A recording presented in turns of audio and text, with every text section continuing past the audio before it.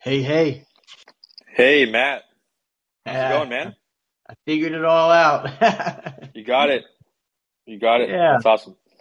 How How you are you doing, doing, man? man? Oh, okay. Yeah. How's it going? Pretty good. Can't complain. How about you? Good, good. Doing well. Are you busy as usual with research projects on psychedelics? Yeah. A lot of projects going on. Nice, nice. Well, listen, I'm really excited to have you on. We've had on a few people in the psychedelic realm before, but most of them have been therapists, guides, counselors, people who've done it themselves and have written about it and are sharing their experiences. But we haven't had somebody who's actually looked at who looks at the data for a living and does these rigorous studies. So you're the first kind of academic researcher we've had on. So I'm really excited to have you on to kind of bring more of the science into the psychedelic world, which I think there are both benefits and downsides to doing that because I mean psychedelics they're so subjective and they're so powerful.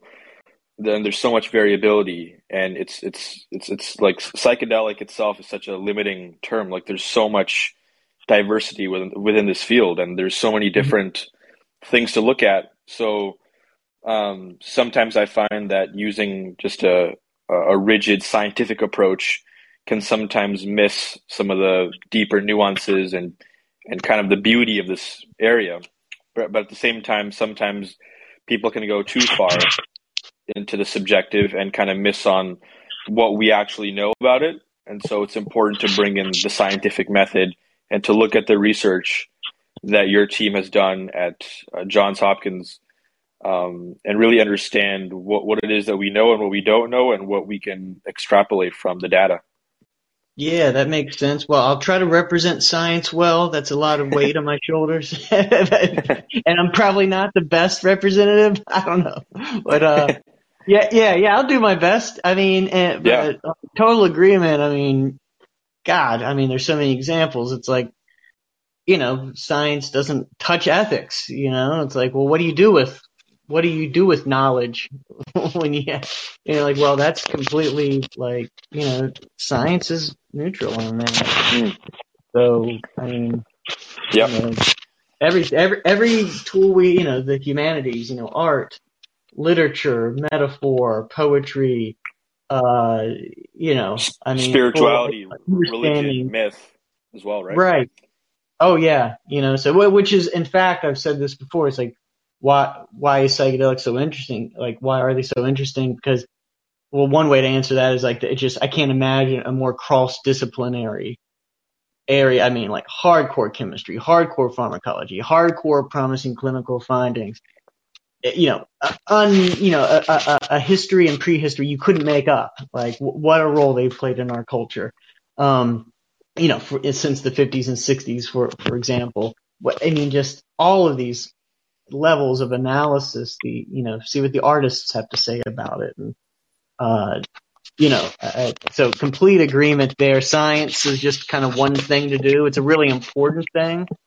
I mean, and in certain respects, it's irreplaceable. In terms of developing something in modern society as a medicine, it's you need it. There's no other game in town, and so it's particularly useful and important for the development of these things as medicines in the modern world. But yeah, science by itself is Hmm. never going to answer all questions about psychedelics. The same way that science will never understand all questions about love and human nature, but we can actually apply science to figure out a whole lot, what we can about those things. Um, Right. with science, science can only tell you what science can tell you, and yeah, Yeah, and I should also say quickly because I haven't said already, you're a psychiatry professor at Johns Hopkins at their Psychedelic Research Institute. And yeah. so So you and your team you've done these incredible studies on psilocybin therapy, especially that I've looked at. Is there anything else that's major in your bio? So I'm a psychologist, so just in a psychiatry department, so that can, understandable confusion that can sow in some people. I'm a Okay. proud psychologist rather than a psychiatrist. Um, but yeah, in the psychiatry and behavioral sciences department at Johns Hopkins, and so I've been doing research with psychedelics before the public knew about it at Hopkins, starting 18 years ago, over 18 years ago now, unbelievably. Right after I finished my PhD, I went to Hopkins and started research with this stuff. So yeah, it's had my hands in all kinds of you know clinical and scientific studies at Hopkins over the years, and yeah. Mm, great. And like I studied kind of just for backdrop. I also study drugs more and more, like focus on psychedelics, but I study drugs broadly, drugs and behavior. Like I've studied a lot about addiction, including in the area called behavioral economics, applying the principles of economics to understanding human behavior, outside of just, the behavior with money, but like how do people make, for example, people get loaded up on like stimulants like coke and meth. They tend to have crazy sex, including risky sex. I've had a lot of NIH funding from the federal government in the U.S. to study things like that. Like how do people how do they evaluate the future? How do like drugs on board like cocaine or alcohol affect decision making and for those things? I've done a lot of work kind of understanding the role of nicotine in smoking. How do people respond under different economic conditions? Are they willing to work to get cigarette puffs? How does nicotine content affect that? How does labeling and things like that affect that? So I've kind of like been all over. One of my favorite quotes is some great influences, some heroes of mine, not from the scientific world, but from the comedy world. So I'll quote Officer Stadenko from Cheech and Chong. I study paraphrasing. I say uppers, downers, and all arounders. And so the psychedelics are the all arounders. I think we kind of Mm, know what fits in the other categories. mm, The interesting. cocaine and meth, and then Yeah, we're down to yeah, the yeah. benzos and the alcohol and whatnot. So I'm hooked on drug research. The last word's important. But yeah, and That's maybe not a psychedelics good. are like Maybe a that's not a big good way part to of put that. it. Hooked on What's drug that? research. I said hooked on drug Yeah, research. That's very funny. yeah. I got hooked when I was in grad school. Like, yeah, that my developing brain was just susceptible to it. Yeah, The research that is. yeah, yeah, yeah. We don't talk about the other stuff. Um, yeah. So also we kind of touched on this a little bit already, but I feel like we should just hammer this point right away. And I hope and I expect we agree on this that what we know about psychedelics scientifically is very minimal at this point, and we kind of don't know anything at all in some sense. Like these things are very mysterious, powerful, subjective, and our limitations on these things are still like they couldn't be more obvious. And that there's so much variability with these things. So would you kind of agree with this idea that we're still in the infancy of psychedelic research, and there's just so much that we know, like we've barely kind of Oh yeah, scratched that we barely scratched the surface. Whereas, say with um, nutrition science or physics or right, biology, human biology, we know so much, even though in those areas we're still learning so much, right. right? But with Oh, psychedelics, and specifically, yeah. would you agree that our understanding is kind of still microscopic? It's still very limited in what we actually know. Oh yeah, totally. In fact, I'll be playful, go even further. We're not only are we in our infancy, like that sperm's barely cracked that egg yet. I mean, we are way earlier in development. It's been like maybe that was like the sperm cracking the egg might have been in the 50s. I guess the 40s. But yeah, I don't know. We're a little bit past that. Like we're a few weeks into development in utero here. It just like, yeah. And I should say, like, we're totally on the same page. Like, I feel like a critical thing is that we keep this in mind for science, like, in general, and not just science, but our knowledge of the world in general. However, it's come up, however we come upon it. I mean, I'm a big Terence McKenna fan, and he would, he'd talk about, he surely probably quoted someone else, and I'm not recalling who, but like, he would say things like, well, as the sphere of light grows, representing our state of knowledge, so does grow the surface area of that sphere, which is in contact with the dark. So as our knowledge grows, the mystery grows. It doesn't decrease, because that interface between that bubble, that growing sphere of light of our knowledge, only increases the boundaries with the darkness. That surface area gets larger. So, and another, again, attributed to Terence McKenna, he'll often remind us that humanity has always thought we basically figured out 99% of it, and we're just working on that last 1%. I mean, that's what we thought 1,000 years ago. That's what we thought, 500 years ago. That's what we thought 100 years ago. It's definitely what we think now.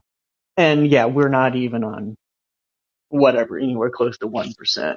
Like, it would be good to keep that in mind Yes. all the time with everything. And it's hard. It's like habituation is the simplest form of learning. All that animals engage. It's basically you become decreased responsiveness to the stimuli in the environment. In other words, like, yeah, we can't attend to everything. We ignore the stuff we need to ignore. Oh yeah, we're just like creatures in a world that are walking around with other creatures and doing, like, why the hell is all of this happening? I mean, that's like the number one question. Why does anything exist? And you can kind of become numb to that, like, whatever, there's no hope in answering, and just ignore it. But, no matter what, how much you figure out, like, you haven't figured out that thing, like, like the biggest question of all. I mean, again, Terence McKenna would speak to this, like, it's like science says, oh, give us one miracle and we'll explain everything else. And it's like, well, okay, well, the one miracle is, like, the Big Bang. The entire universe sprang forth out of nothing for no reason, and yeah, it just, everything we know came out of nothing for no reason. You grant us that, and it's actually the case limit. It is the definition of the most improbable, inexplicable thing you could possibly imagine. And that's the one miracle we ask for. And you give us that, and we can pretend we're just mopping up the rest, So, we know nothing, At the same time, that shouldn't be an excuse to be, like, epistemologically, like, naive and just, like, be a sucker to any theory and, like, to any swindler. And like, yeah, we do know things, at least within our realm of experience and reality. There are things that are metaphysically, we could argue whether there's ultimately truths, but they're close enough to truths for us to deal with. You jump in front of that bus, you're going to be dead, or at least it's by all accounts. Like, like, that bus is going to hit you. So, there's we need to be empirically based, but we also need to have a humility epistemologically. And that term, keep throwing it around, just means how epistemology is, how we understand and acquire knowledge itself, how we even hold the nature of knowledge. How do you know things? What is the basis of that knowledge in the world, Yeah, exactly. Yeah, and I was going to say, with psychedelics, there are certain empirical things we know. I mean, just one example, like, just on the top of my head, 5 grams of mushrooms, if you take that, there's a strong chance you'll have a mystical experience, right? Yeah. That's and it's almost guaranteed, even if that's a decent chance, not guaranteed, pretty guaranteed you're not going to feel normal. Like, we can say that, right? Yeah. Yeah, and that's where things like meditation, yoga, and other kind of transcendental spiritual practices, you might say, which are also based in science and have a strong scientific ground, that's where they're not as reliable as psychedelics are. If you want to compare it with something like meditation and yoga, it's like you can't Right. reliably predict that somebody doing transcendental meditation or Kundalini yoga or some kind of mystical Christian prayer is going to have a mystical experience, whereas with mushrooms you can. And not to say one is better than the other, but just to kind of put that out there, that when Oh, when we're yeah, very talking different. when we're talking about psilocybin, you're 4, 5, 6 grams, almost guaranteed you're going to have something like a mystical experience, right? And I want to get into the research here too, because I know we have just under an hour, and there's a lot to talk about. But let's get into some of the research. I should just quickly say, like, as somebody who's very scientific myself and very rationality oriented, I sort of went into the psychedelic field about a year ago, around this time, I think, and I was kind of looking for solutions, looking for answers to various psychological issues that I was experiencing. And I was looking at different modalities, different therapies, counseling, meditation, internal family systems, CBT, cognitive behavioral therapy, all within the counseling realm. But I stumbled upon the psychedelic stuff through Jordan Peterson, Sam Harris, and Joe Rogan, of course. And, they all talked about it in a very approving way.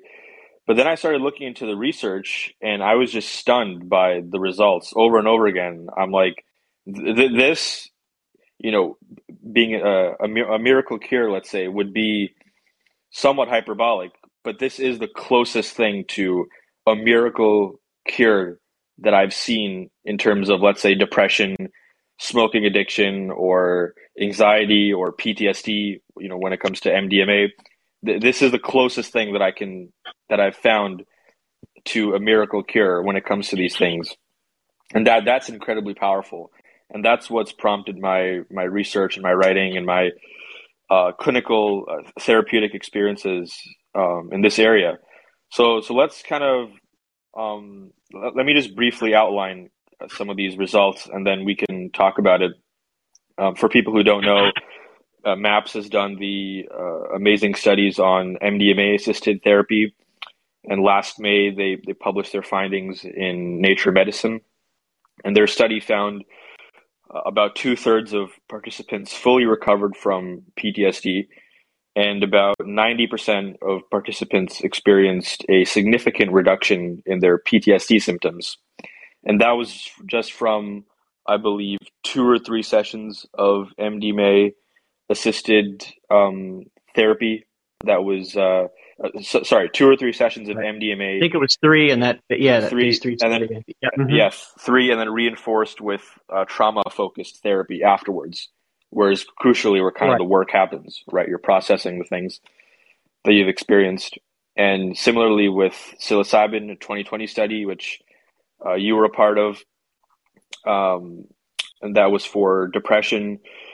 And it was a smaller study. It was about 24 people, but 67% of participants showed more than 50% reduction in depression symptoms at the 1 week mark, and 71% at the 4 week follow up.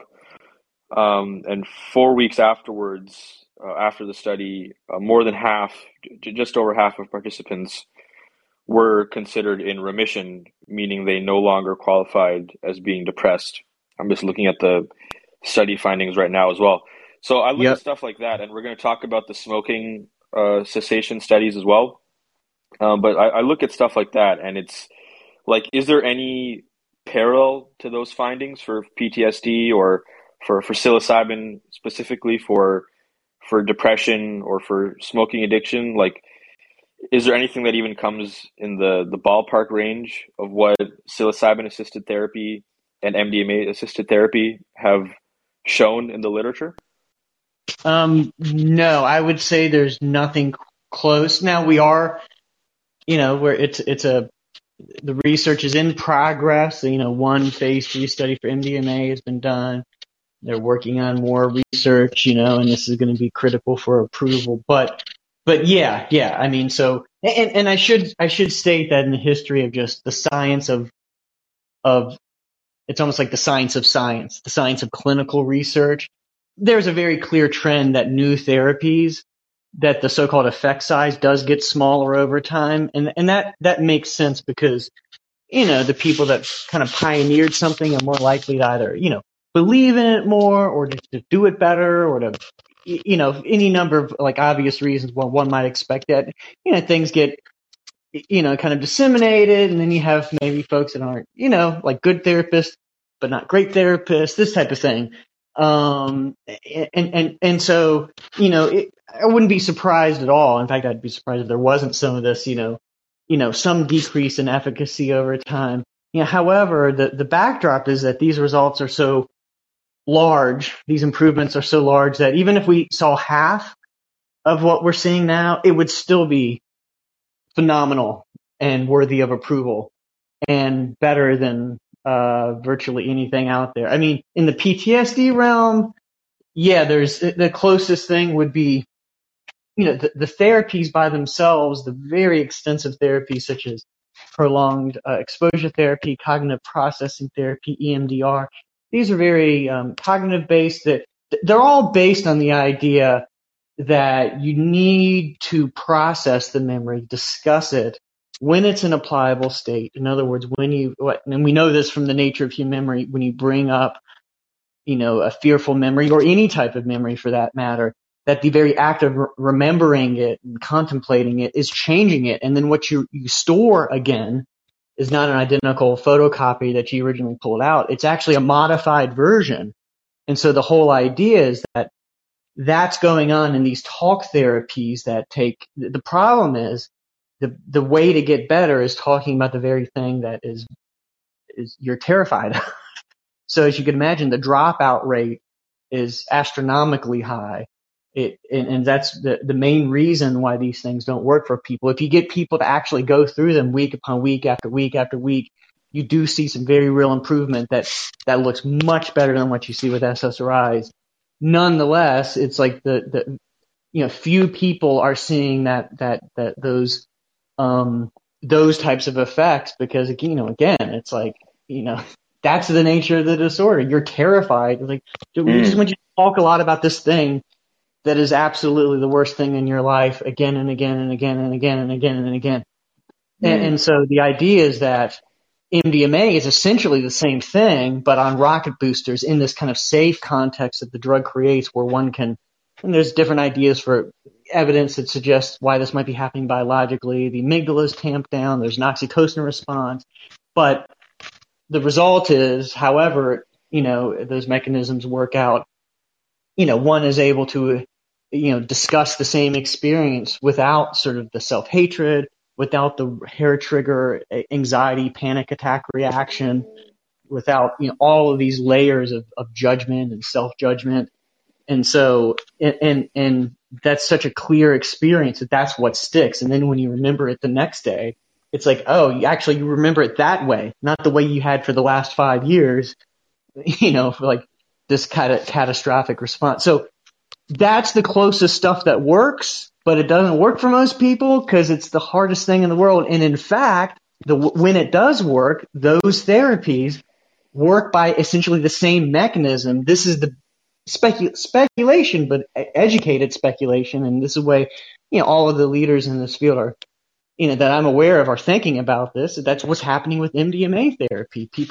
It's basically prolonged exposure therapy on rocket boosters. Like you're actually able to get in just a few sessions the mileage that would have taken, you go in something like a 15-week program of constantly, spending an hour or two talking about your, these things that are so terrifying. So that's the closest thing. And so it looks much better than that because I think of it this way. It's like once you swallow that pill, it's like you're locked into the roller coaster. You're going up that hill and even you're just thinking, oh shit, what did I do? Like, oh, no, give me, like, no, it's too late, dude. Right. Hold your hand during it, but It's happening, Yep. and then you get that response where it's like, especially with MDMA, where the chances of a bad trip are less likely, and it's this very helpful kind of state that people end up finding themselves in. So for the other things, for depression, the Yes. closest Yeah. I would Yeah. say is That. ketamine. The problem there is it only lasts a week on average, and so we're seeing results across the field that it's lasting months with For sil depression, with psilocybin. Yeah. for psilocybin, yeah, yeah. I want to So move to that. again, it's I something want to move kind to of that next. similar, but it looks a lot better so far. Yeah, yeah. So yeah, I want to talk about that now. Like when I look at the study that your team did, 2/3 of participants showed more than 50% reduction in depression symptoms, and after 4 weeks, more than half, 54% of participants no longer qualified as being clinically Right. depressed. Like that is astounding. Like that blows my mind. I know so Right. many Yeah. people in my life who are depressed, by the way, who have so many different issues, friends, family members, grandparents, etc. And they've tried so many different things: meditation, SSRIs, counseling, fucking going to church, going to the temple, doing this, Hmm. working out, nutrition, like everything, and they're so stuck. And I look at this and I'm like you should do this. This is incredible. Let's talk about that. And similarly to how you were talking about MDMA, comparing this to ordinary psychotherapy or SSRIs or meditation or other things. Um, Similarly, is it true that for psilocybin, there's nothing in the ballpark in terms of efficacy? Yeah. I mean, that's the way it looks. I do want to put in the backdrop is that in when we think about the word miracle, like hesitancy of using that word is that nothing works for everybody, right? And I mean, you Yes. said yourself in those numbers, as good as they are, like what, like 90% in the MA, so 90% had some improvement at all. That's those 10% didn't see any improvement. Like that really, and having been through, been a guide and even more so supervised these, the guiding of these sessions for hundreds of people. Those are heartbreaking, and it really is as a clinician, as just a decent person, it becomes very salient to you that you really have to let people know that, like, you should not, really don't look at this as your only option left, because like nothing works for everyone. And that's very tough. I mean, it's the same thing that, people deal with across medicine, and, it's like, like the cancer treatment that works for most people, it doesn't work for you. It's like, these are really tough, situations to be in. And then you hear about these incredibly high rates. And then if you're one that still loses the lottery, it doesn't work for you.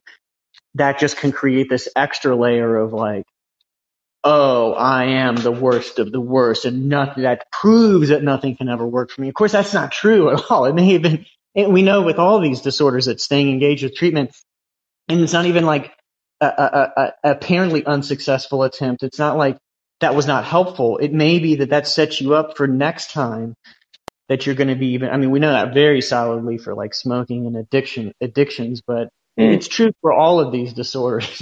I mean, it's not rocket science. It's common sense. Like, you stay engaged in treatment, and those things you learned last time, even if you felt that it was ultimately a failure, you don't know what positive, how that's still going to serve as wind in your sail going forward. You might be even more likely to be successful on the following attempt. So everyone should, people, it's a miracle when it does work. And sometimes that's very dramatic. Now that's true for other things. I mean, God, when someone's dealing with suicidality, if the SSRI, hey, even if it's less likely, it does work for some people, like Yep. the SSRI saves their life. That's a goddamn miracle, right? Like, that's a human being that was saved. And like, so I tend to think of miracles as like at an individual level. It's astonishingly, it's astonishing how frequently you see miracles for individuals with psilocybin, and by miracle, Yes. obviously, I just mean like a really, really transformative big effect that Yeah. Yeah. So And, yeah, so so sorry, yeah, that's why I just think about it. It is amazing though. Like sorry, yeah, it's, let me just interject you there. Yeah, we have just over half an hour, and I want to kind of focus you and focus this conversation because there's so many questions I have about your yeah. research. So let's talk about the psilocybin depression study. This is kind of a broad question, but like what is happening? Why are these results so astounding and dramatic? What's like what are these people experiencing that is so profound that leads to these astounding results, these astounding reductions in depression symptoms? I really think although sometimes you do see things in the session itself, like these insightful experiences where people have these different perspectives where they draw lessons. That's definitely true in all of these disorders. There's also cases where, the session was a little less, coming out of the session itself, it's not clear, like, oh, was this kind of a dud? Like, it didn't look like the full mystical experience and the person felt one with the universe, like, and so it's a little more, iffy but then it looks like the person feels like it really helped them. And what I think is going on is that, with or without the kind of the alter, the insightful, change in perceptive taking during the session itself, that, that period afterwards, it's been called the afterglow. And rat research suggests that there's unfolding neuroplasticity, like the brain is more readily able to, connect different neurons together, for example, to form, new synapses. It may be that you have just this greater mental flexibility, and we know this on the psychological level. There's greater mental flexibility after one takes the drug after the session. And so it may be during that period, like all of these kind of lessons, like not only from the psilocybin session, but from life itself, these things that you've told yourself. But, it's easy to then, like, it's easier said than done to say, oh, this traumatic experience wasn't your fault, or this, you're not a completely damaged person for someone who's depressed. But there's not that openness to really sit with that. And in the afterglow, this sort of, by metaphor, like a reset of the nervous system where one is less likely to automatically fall into their previous rigid thoughts, like, oh, I'm just a smoker, or I can't quit, or I'm just depressed, I'm a damaged case, like they're able to take a different perspective. Oh, like, actually, no, I can think this way about it. And they start to actually do things differently in their daily life. And some of those examples you said before, a lot of times you see this, it's like, oh, the person decides, like, oh, I need to exercise more. I need to eat better. I need to start taking care of myself. I need to talk to my kids more, blah, blah, whatever it is for that person. And so it's this feed forward thing, because it's the psychological lessons that are learned and this increased openness and this increased agency afterwards for someone to jump on those things. And so that's my best explanation for what's really happening. Mm. And do you think there's an element of kind of transcending yourself, like being pulled so far out of yourself for some period of time, in some sense of you're so out of your your rigid, obsessive, fixed thought patterns.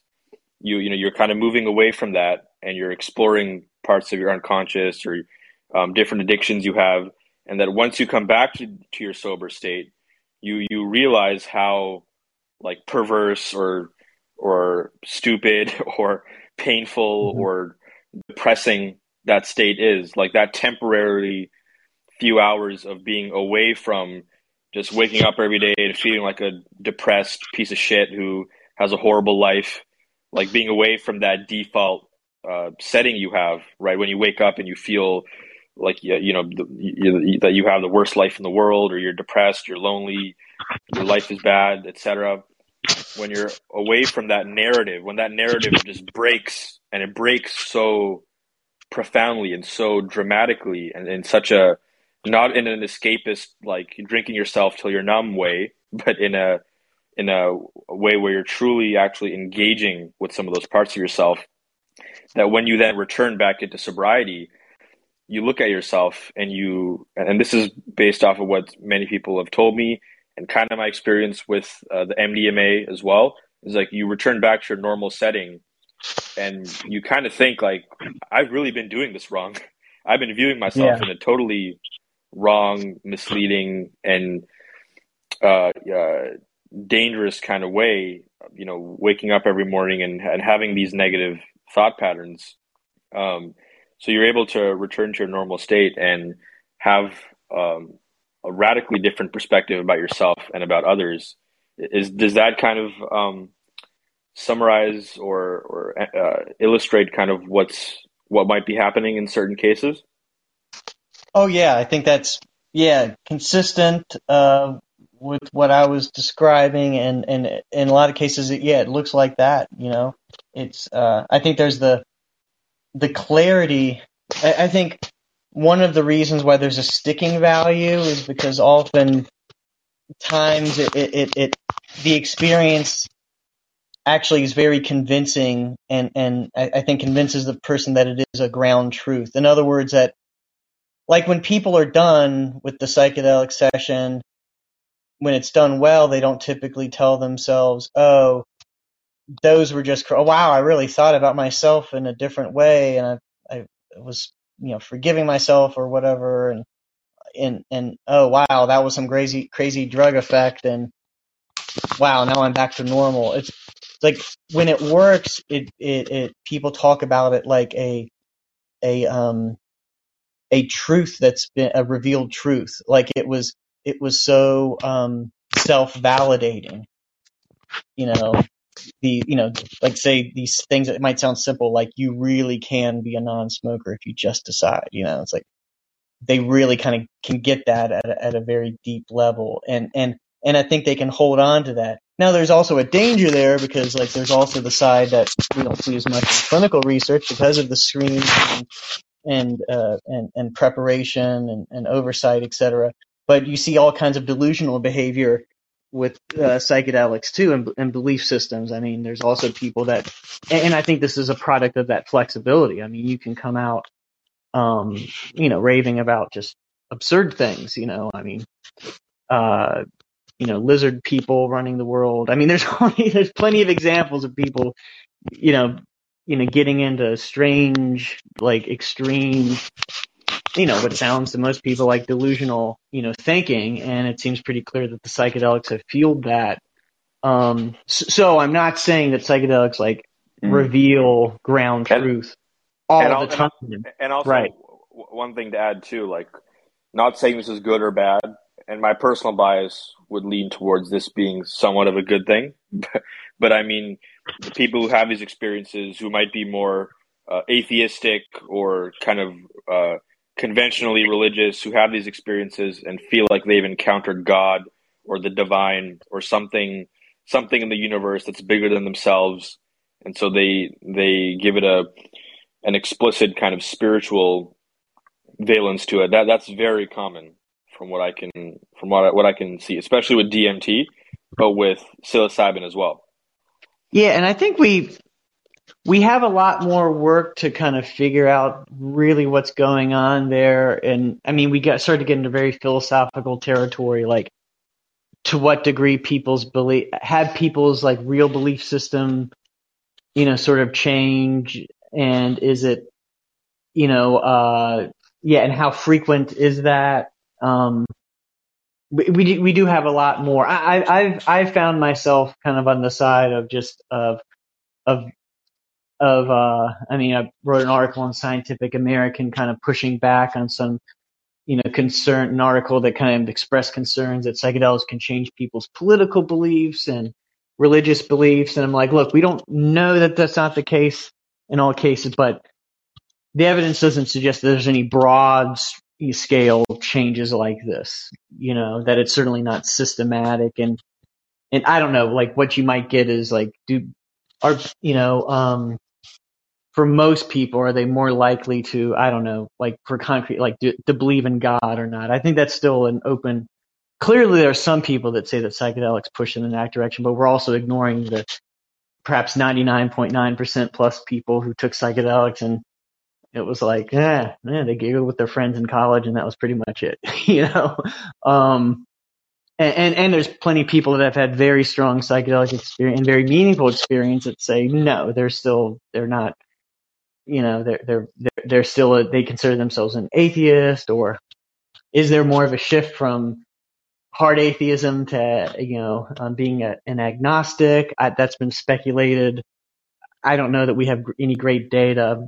It does seem like some shift in that dimension. I mean, for some people, they become more interested in things typically called spiritual. Other people, not so much. And I do wonder how much that's part of the therapeutic package. Like it could come maybe with or without that type of shift. And then what, again, there's questions about the nature of that shift. So we have a lot to figure out there, I think. Yeah, and one more point on that. There's one survey I was reading that was featured in Vice magazine. I don't know if this was your team at Johns Hopkins. It was a survey of, I believe it was DMT, atheists who had done DMT. Something like 60, 70, 75% of them no longer identified with the term atheist after the experiences. Does that ring a bell with you? Oh yeah. Yeah. I mean, that was, my work with colleagues. Yeah, of course. Of course Yeah. it was So you. important things to remember there are that these were people that answered an ad saying, have you had an experience of God on DMT? So this is not a random sample, and this is not even a random sample of people who have used DMT, or even a random sample of he had a high, you know, strong effect on DMT. This is people that answered, you know, and I tried very hard in that work to make sure we had that framing there. And Okay. frankly, I think in the context of that, I was pushing back on other authors on trying to overstate things and you know, I just, in a survey like that, you had to be pretty constrained. Like, you know, and I made sure that we had to put it in the paper in that case of, there was a lot of sort of, oh, this is like, wow, how extraordinary that, you know, you're changing people's, that so many, I forget the exact percentage. Like a lot of these people now said they thought these were disincarnated entities. This might have been another. We've done a couple surveys, one about God experiences, one on entity encounters, but so I might be conflating the two, but very similar issues with both. But you know, so many percentage of these participants now believed in the existence of these disincarnated entities, and like, you know, is that a good thing? I'm sure for a lot of people, it's, you know, hasn't caused any problems. Maybe it's even functionally, you know, bettered their life, perhaps. You know, they think they have a guardian angel over them. So, you know, for enough people answer that, though, I guarantee you some are going to look, yeah, they're going to look more in the category of schizophrenia. Like, and it's not good for, I mean, Mm. and all of this, you know, divorced from any knowledge of whether there really is a metaphysical reality to it or not. Um, you know, whether there is or not, like for at least certain people, that can really cause a lot of problems. And so anyway, I mean, I am in this area kind of like, I find myself, you know, wanting to kind of constrain some of you know, the story that kind of emerges around it. Like we don't really quite know yet how these things interact with people's belief, how common that is, that, you Mm. know, and, you know, and we didn't, that wasn't the type of survey to, you know, it wasn't like we surveyed a bunch of people that did DMT and like we got a specific type of person that had a specific type of experience, which is fine as long as you're very clear about what you did. You know what I mean? Mm. So yeah, and the stat is something like 70, 75%, right? If you, I don't know if you can remember, but for atheists who no longer identified with the term atheist anymore after their first DMT trips, like Right. That might be, yeah. It was, that's still, I recall it was an astonishingly high, number. but Um, at the same time, you're saying you attracted, like there's a certain kind of bias within the group of people you surveyed then because you said, because you advertised it as people who've had a God experience. well, yeah. And this, exactly. Yeah. Yeah. which, it would be very easy. We don't know, but it would be very easy to speculate that, yeah, if you interviewed anyone who did DMT and about the nature of their experience, that the number of people that, they said it's now moved them from atheism to being agnostic or some other movement along that continuum, that would be different. And if anything smaller, than like when you when you have people that said they thought they encountered God, or it seemed like they encountered God, it's like, obviously you're going to get a greater percentage of those people saying things like they're no longer an atheist, right? It's the nature of what we were looking for. Hmm. There's certain surveys like this, and I've done a bunch of in addiction, like to say, like, have you quit or reduced smoking, or quit or reduced drinking, cocaine, cannabis, methamphetamine, opioids. I've run surveys and published surveys on all of this with psychedelics. To describe the stories, basically to say when people say they did take, mushrooms just to party, which is the typical thing, or exploration, they weren't using it for medical therapeutic intent. And then all of a sudden, lo and behold, they're like, my God, I've got to stop smoking or stop drinking or stop using so much cocaine. It's amazing that ever happens. And when doing a survey like that, the question is kind of, what's the landscape? When people say this does happen, what does it look like? What are the patterns? You can't take a survey like that and say, well, what are the odds that taking psilocybin is going to make you, just a party is going to make you quit smoking? Like, that wasn't the type of survey we did. It's going to be a much lower percentage. Like, most people who are smokers that take psilocybin don't quit, smoking. And so, for example, right now I'm doing some surveys with depression and PTSD with psychedelics, where the backdrop is, have you tried one of these psychedelics to treat, PTSD, depression, anxiety? And if people are interested, they can, there's an advertisement on our center website for that survey. But, from that, I'm hoping to get more of a distribution where you can actually look at the good, the bad, and the ugly. It's like, oh yeah, here goes so many percentage said it helped them, and so many percentage said it actually made them worse. And here's these other people that said, meh, it didn't do anything, So that's kind of, it's still not a clinical trial, but it cast its net in a different way to be able to at least address that question with limitations. Whereas if you just, there's certain, like if you just say, well, tell me your story if you quit smoking because of smoking because of psilocybin, you can't use those data to then inform how likely it is you're going to quit smoking with psilocybin, because you only looked at the success stories, right? Right. So Yeah.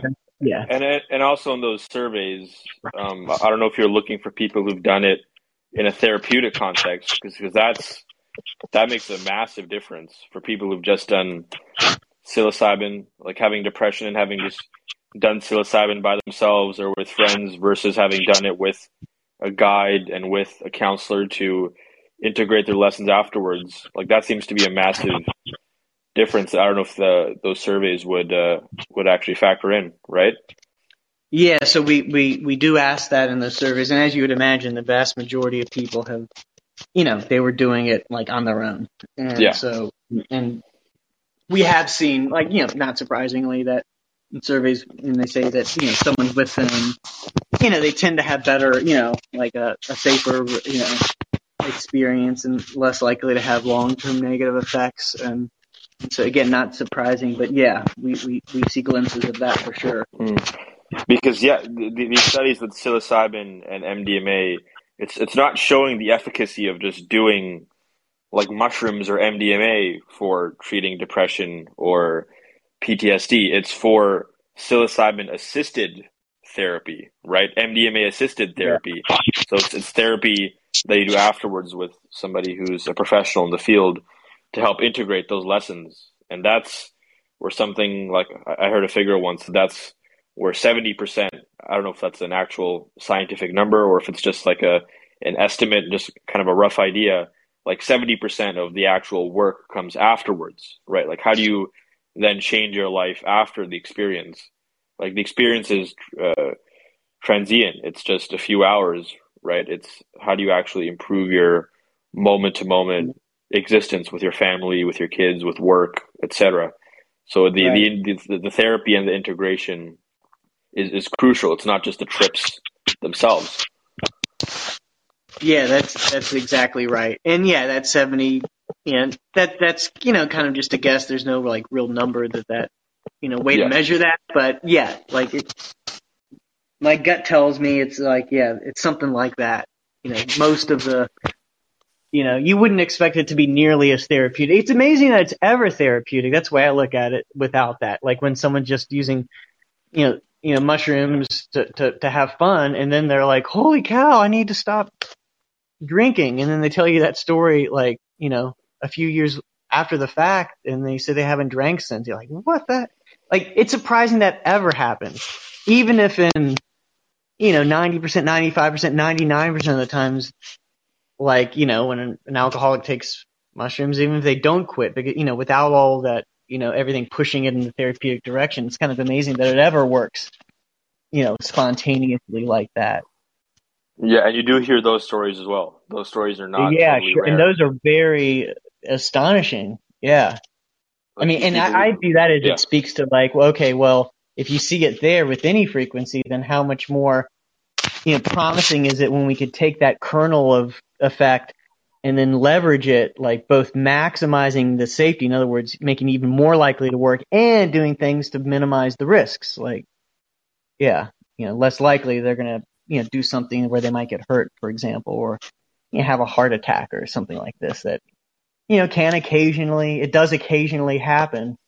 But these things are pretty easily avoided with kind of basic medical screening, this type of thing. mm. And with your depression study, it was 3 sessions of psilocybin. And can you just outline again for me? I'm forgetting right now what the It was time frame was for this, for the 3 sessions, and the frequency of therapy in between the 3 sessions before you looked at the results for the study. So that was, let's see, 2 sessions in depression, I think 4 weeks apart. So Oh, it was just two. It wasn't three. yeah, it was in the depression, yeah, 2. Okay. In our first smoking study, we had 3 sessions, and in the current one, we actually whittled it down to 1 session, even though in some future work, we're going to go up to 2 sessions, and kind of like, there's no really good answer. I mean, there's never been a single study that says, oh, do you get better results with 2 sessions or 3 sessions, or 1 session versus 2 sessions? So it does seem like if you do 1 session and like, there's a chance that that person would have had a meaningful experience on their second session, but there is some kind of random chance, and sometimes you kind of get a dud session, and like who knows why, but then if you did another session 2 weeks later, like it might be the most meaningful experience in their life, so there is value in just kind of having, when you're treating these disorders, to have a few sessions to kind of increase your chance. I call it the slot machine effect. It's like, hey, even if it's a decent gamble on any one session, it's still a gamble. It's not guaranteed. So you're just like, you're stacking your odds up by having multiple sessions. But we're still Right. figuring out how many is needed. Yeah, yeah. And I think because we only have about 15 minutes, maybe we'll just continue talking about the depression study, if you don't mind, and we can talk about Mm-hmm. the smoking addiction stuff next time you're here, Sure. maybe next Mm-hmm. month at some point. So, 2 sessions of psilocybin, and you said 4 weeks apart. And how frequent was the therapy in that study, It was, oh roughly gosh, I mean, speaking? there's some flexibility surrounding it. There was a number of, uh, uh, I mean, it was several weeks of, both in terms of preparation and in the weeks. I mean, there was, gosh, what did it go out to? Was it 8 or 10 uh, weeks? There was a number of like, weekly meetings afterwards. I mean, I was a guide in some of the sessions, so it's been years. But Okay. Yep. yeah, it was definitely embedded into a larger, kind of sustained, program of like weekly contact, where there was And sort of just supportive. In that case, it was like supportive there. Basically, just we were asking them to reflect on the session, and there to kind of provide supportive, uh, reflective listening, this type of thing. No kind of nominal, CBT or a specific form of therapy. oh, okay. There was no trauma or well, we're talking about depression, so it's not necessarily that there's any trauma, but there Right. was no specific modality of psychotherapy you used. Right. Okay. I mean, it's So what you would just call supportive therapy, I mean, which is kind of a generic name for just like, yeah, like you using the basic, kind of the basic bread and butter of like, reflective listening and, empathy and all of this type of thing, strong rapport building. mm, But yeah. yeah, so this was going on kind of every week. And so how long are we roughly talking about before you actually looked at before you calculated the findings of the study? Was it like a few months of therapy? Um, uh, Oh, kind of, no, no, more in the an order of like, well, I guess, like 2 months, yeah, okay, yeah, okay, something like that, 8, 10 yeah, weeks. okay. Yeah, so 2 months, and in there you have a 4 week interval with two sessions of psilocybin, a guided psilocybin, two guided psilocybin sessions, and then around all of that you have weekly therapy going on, Yeah, and yeah. and you find these incredible results. And do you want to maybe talk a little bit about this follow up that I was just looking at that came out in February that showed that these effects were consistent for up to a year for most patients?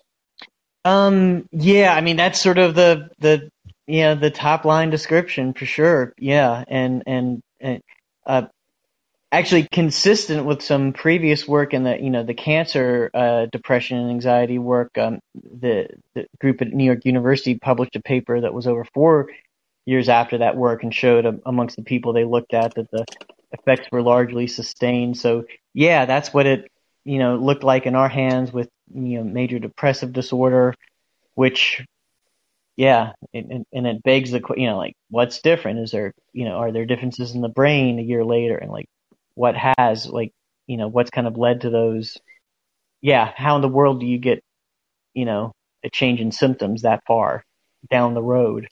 And I think the answer to that is that it's because of these psychotherapy, what I was saying earlier about people actually start changing the way that they live their lives, and that becomes the more sustained effect. So it's an indirect effect. It's one where it's really that kind of that reestablishing the new normal in their everyday, the way they're thinking about themselves and the way they're behaving is probably what cements that long term improvement. Because obviously Mm. the drug is like out of the system like way early on. Yeah, and you were talking a bit about MDMA earlier, about the nuances of that therapy of you get to actually experience the terrifying things that are still haunting you, but you're doing it with much less fear and much less anxiety. That seems to Hmm. be a powerful and a plausible explanation for what we think is going on there. Similarly with depression and psilocybin, do we have a rough idea of what exactly is going on in these experiences? I know I kind of asked you that a bit earlier, but I mean, like when it comes to depression, we're dealing with people who have these very rigid and obsessive thought patterns about who they are and about how other people are, and so their life is very kind of gray, very dark, and it's like life is very dull and uh, lifeless and lacking uh, joy, color, beauty, that kind of thing. So what do you think is happening in these sessions that is reinvigorating their lives and bringing more color and joy and jolting them into taking these actions that you were talking about in their families or in their work or whatever it is? Hmm.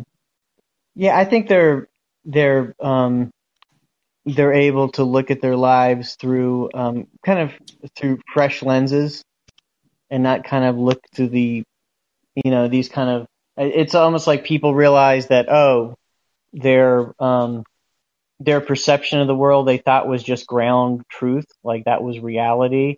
They realize, oh, I'm wearing this funky pair of glasses that like makes everything look gloomy. It's like, oh, I can actually choose, like, Mm. I can look through there. Let me try this other pair. Oh, now things look a little different. Let me try a goofy pair. Oh, they look colorful and wacky. And like, let me try this pair. Now I think I can see things sharply but more narrow. Like, I don't know. It's an analogy, but like, I Yeah. just where they actually, and this is just kind of like something that you hope from in clinical psychology in general. It's a broader perspective taking. It's like, oh yeah, like, and a lot of times people they could tell you that, but then to realize it and feel it, it's a different thing. Like, oh, I'm actually just this whole, it's not that the world is like cloudy and I mean, that's the thing. Like the world is like the ultimate Rorschach test. Like, yeah, you can find all the evidence for that the world is an absolutely horrible, hellish place. Like there is countless evidence of that.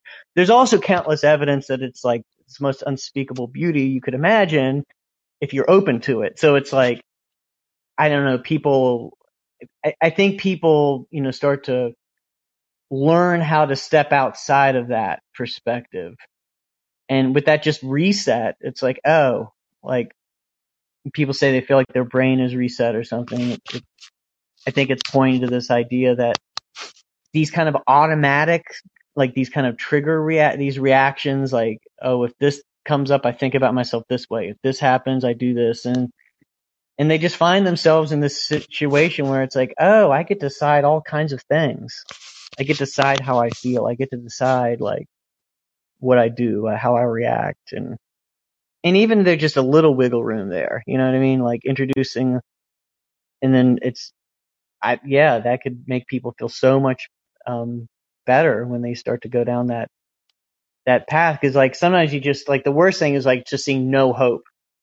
It's like when there's no hope, like why do you even bother? But if you do see a glimpse, even if things kind of close up again, it's like, no. I remember, like, it wasn't just me. It wasn't just the drug. I remember there was some self-validating thing there that like where the world really can seem different. So I think it's something like that, this kind of flexibility that the brain has, that the mind has been afforded in the short term. Mm. And similarly, again, I think we talked about this with MDMA, but also with depression and with psilocybin, there's no real comparison. Any other kind of therapy that's as effective as this? Yeah. So with all the, the caveats apply, like we need to follow up. It's not FDA approved yet, but yeah, it looks better than anything I've seen for depression so far. And yeah, you were talking about get more like again, like I think, you're going to get a range of results and it doesn't always work as well, but it does work astonishingly well for a lot of people. And you were talking about the difficulties working with people who have PTSD and with conventional therapies. Similarly for depression, what is potentially difficult about dealing with that in your mind with conventional therapies? Now that we know what psilocybin is doing, like what's the just distorted perspective taking? I don't know. It's always idiosyncratic that people will think that they've done something to hurt themselves or they're just sort of damaged goods. And it's, I don't know, you could be talking to someone who's like a young person who has like, is being pursued by, potential significant others, who's like, has a good, job and career aspects. And it's like all these are like great and they've got friends and you're like, how in the world is this person but it's classic. It's the nature of the disorder. And they just have this perspective that, they're this kind of damage that no one else really sees. And this, I mean, that's just very difficult to, the person's smart there, but they just are just viewing things from this kind of distorted perspective. Mm. And why do you think conventional therapy, like any kind of psychotherapy, counseling, why do you think that is so ineffective at dealing with that? Now, considering what we know with psilocybin, it can be effective, but yeah, a lot of times it's ineffective. But yeah, because those are deeply ingrained views of the world, and they've been reinforced over years or even decades, and it's easier said than done, Like it's almost like, oh, now magically look at the world as if you're I don't know, someone that, I don't know, like you're world class, like pretend you're Michael Jordan and you know what that's like to be Michael Jordan in the world. It's like, what? Like you just don't have, there's like, how do you Mm, do that? Easier said than it's like telling a depressed person. Imagine you're like the greatest basketball player of all time. It's like, okay. mm. It's like that, I think, it's like, it's very Yeah. difficult. Like we're, yeah, it's become reinforced over the years and it's hard to shake yourself out of that.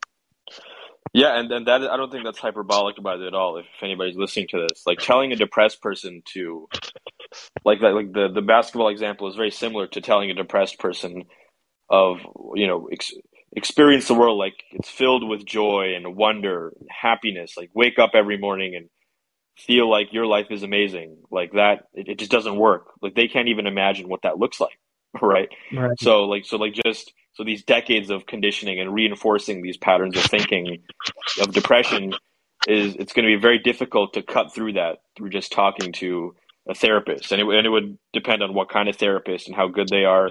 It seems like CBT, cognitive behavioral therapy, is kind of superficial in many ways and doesn't get at some of the more fundamental or holistic ways of um, addressing some of these deep thought patterns. So it's no wonder that something like psilocybin is really going to jolt somebody into thinking radically differently from their conditioned patterns of behavior and of thinking about themselves and of other people.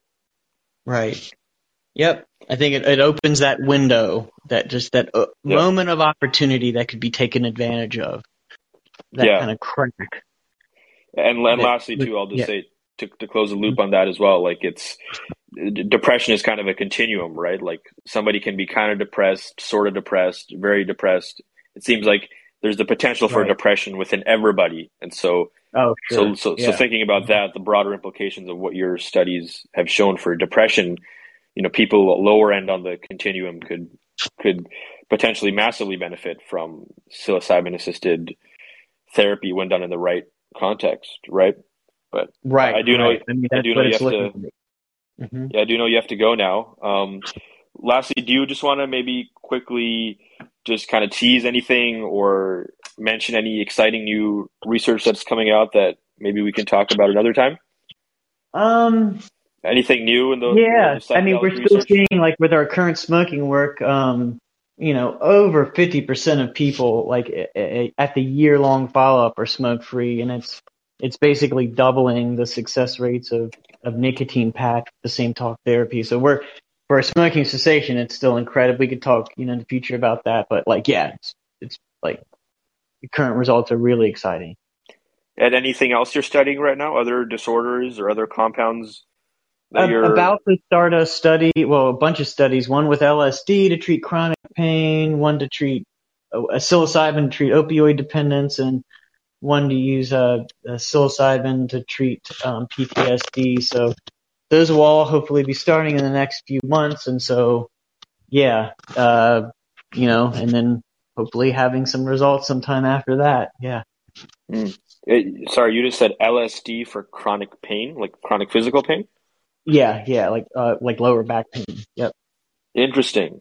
Wow, that's yeah. We'll have to talk about that next time. I'm so because I struggle a lot with chronic pain, and I've had various esteemed doctors in the field of psychosomatic pain, and I've done LSD as well, and it actually had a bit of the opposite effect and kind of made Oh, things fascinating. Yep. a little Hmm. worse. We can maybe talk about next time why you chose LSD and why pairing that with chronic pain. That doesn't seem obvious to me or clear to me in any way, but I'm curious what the rationale behind that would be. Yeah. Yeah. Yeah. Happy to talk about that next time. Yeah, Yeah. yeah, that sounds good. Well, listen, I'm really excited for the research that you're doing. It's incredible. I think you're bringing much needed empiricism, data, statistical analysis to something that is very difficult to put into those terms, right? So I really appreciate what you're doing. So keep it up, and I'd love to chat again. Oh, thanks. My pleasure, and great chatting with you, Rav. And yeah, great questions. Yeah, looking forward to it. Yeah. All right. Have a good day, man. All right, you too. Take care.